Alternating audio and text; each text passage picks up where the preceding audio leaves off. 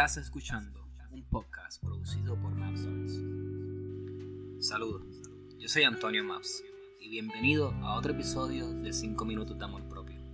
El día de hoy quiero hablarles de la toxicidad y cómo las personas, situaciones e ideas tóxicas pueden afectar nuestra vida. Comencemos. La vida está llena de cosas buenas y cosas malas, desde animales, plantas y rocas preciosas a cosas un poco menos agradables. A veces, mientras caminamos por la vida y vamos creciendo en ella, nos podemos topar con situaciones que consistentemente prueban negativas para nosotros. Esto puede tomar efecto en amistades dañinas, trabajos que nos traen ansiedad o relaciones que aparentan ser amorosas, pero en realidad nacen en el ego y el miedo. Les cuento que en mi infancia, cuando no entendía bien lo que era amor, fui parte de muchas de estas situaciones. Me preguntaba constantemente por qué me encontraba en ella, sufriendo tanto y hasta cierto punto hasta torturándome. Al pasar de los años me fui dando cuenta que en parte todo era mi culpa. Esos amigos celosos que tenía, los había permitido yo. Esas relaciones pseudo amorosas las había cultivado yo mismo y no había dado cuenta del poder que tenía en ellas. No fue hasta que tomé el control de mi vida que en realidad pude empezar a distanciarme de ello. Hubieron varios recursos que me ayudaron a tomar claridad en estas situaciones. Lo primero fue acudir a una psicóloga. Ella me permitió ver por primera vez mi vida de un tercer punto de vista, lo que me facilitó entender qué acciones había tomado para estar donde estaba. Lo segundo fue leer. Leía todo tipo de libros. Libros sobre el amor, libros sobre la filosofía, libros de autoayuda. Leer tanto me proporcionó el conocimiento que necesitaba para entender mejor mis relaciones interpersonales y poder finalmente acabar con las que me estaban haciendo daño. La última parte del rompecabezas que impulsó mi vida hacia adelante fue la meditación. Cuando meditamos, la mente no está recibiendo información, en vez está como depurando, como procesando, enviando todo tipo de pensamientos y usualmente estos pensamientos siguen un patrón. Mientras meditaba se me hacía bien claro a través de los pensamientos que recibía de quiénes eran las personas que ya no daban felicidad en mi vida. Podía ver cómo habían cosas en las que estaba participando que no iban con mi yo verdadero. Pero, ¿qué es el yo verdadero? Bueno, es un concepto que tiene sus raíces en los valores de cada persona. Un valor es como una regla que te pones tú mismo y que forja tu personalidad. Por ejemplo, si uno de tus valores es la honestidad, todas las cosas que hagas o pienses tornarán alrededor de mantener tu honestidad intacta. Y a su vez, cuando haces algo en contra de tus valores, te sientes como incorrecto, como si no debieras estar haciendo o diciendo o pensando eso que estás pensando. Esto pasa porque en teoría estás haciéndote daño tú mismo. Cada uno de nosotros es lo que piensa de él mismo. No somos más que un conglomerado de átomos contándose una historia a sí mismo de quién es. Y cuando hacemos cosas que van en contra de esa historia que nos contamos, básicamente estamos rompiendo nuestras propias reglas de la felicidad. Atar valores a nuestra identidad nos permite encontrar cosas que nos hagan más felices y distanciarnos de personas y situaciones que no van con nuestros valores.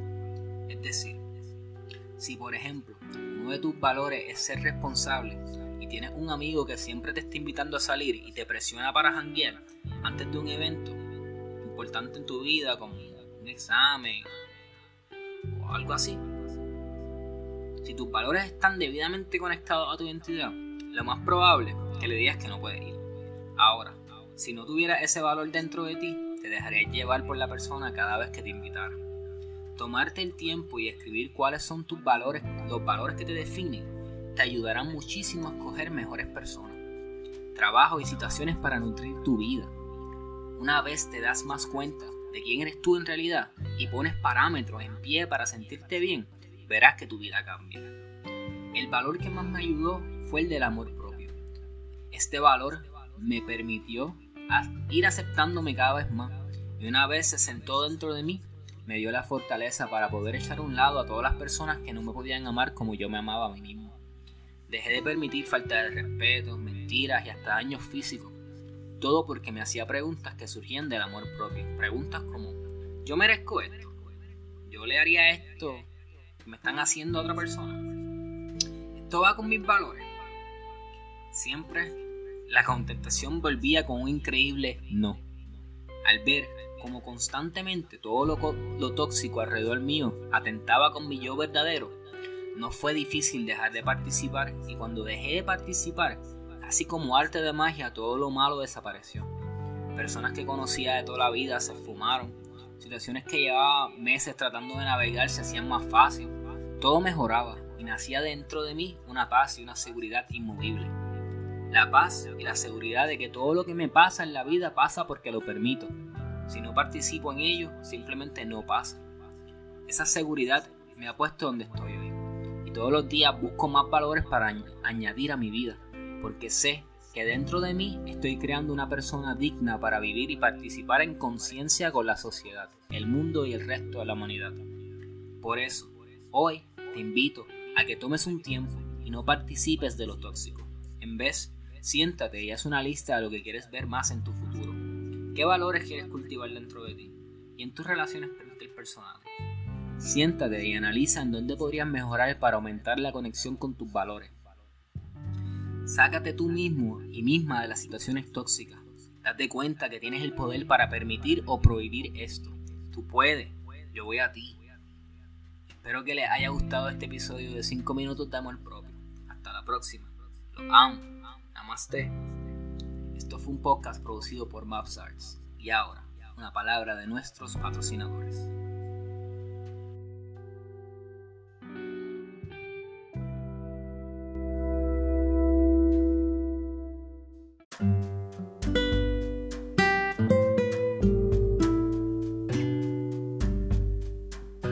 ¿Estás buscando arte original para tu próximo proyecto? Ya no busques más. Maps Arts tiene lo que necesita. Diseños para ropa, logos, caricaturas, animación. Si es creativo, Maps Arts lo tiene resuelto. Y con nuestro proceso único de producción no corres riesgo. Eficiente y profesional.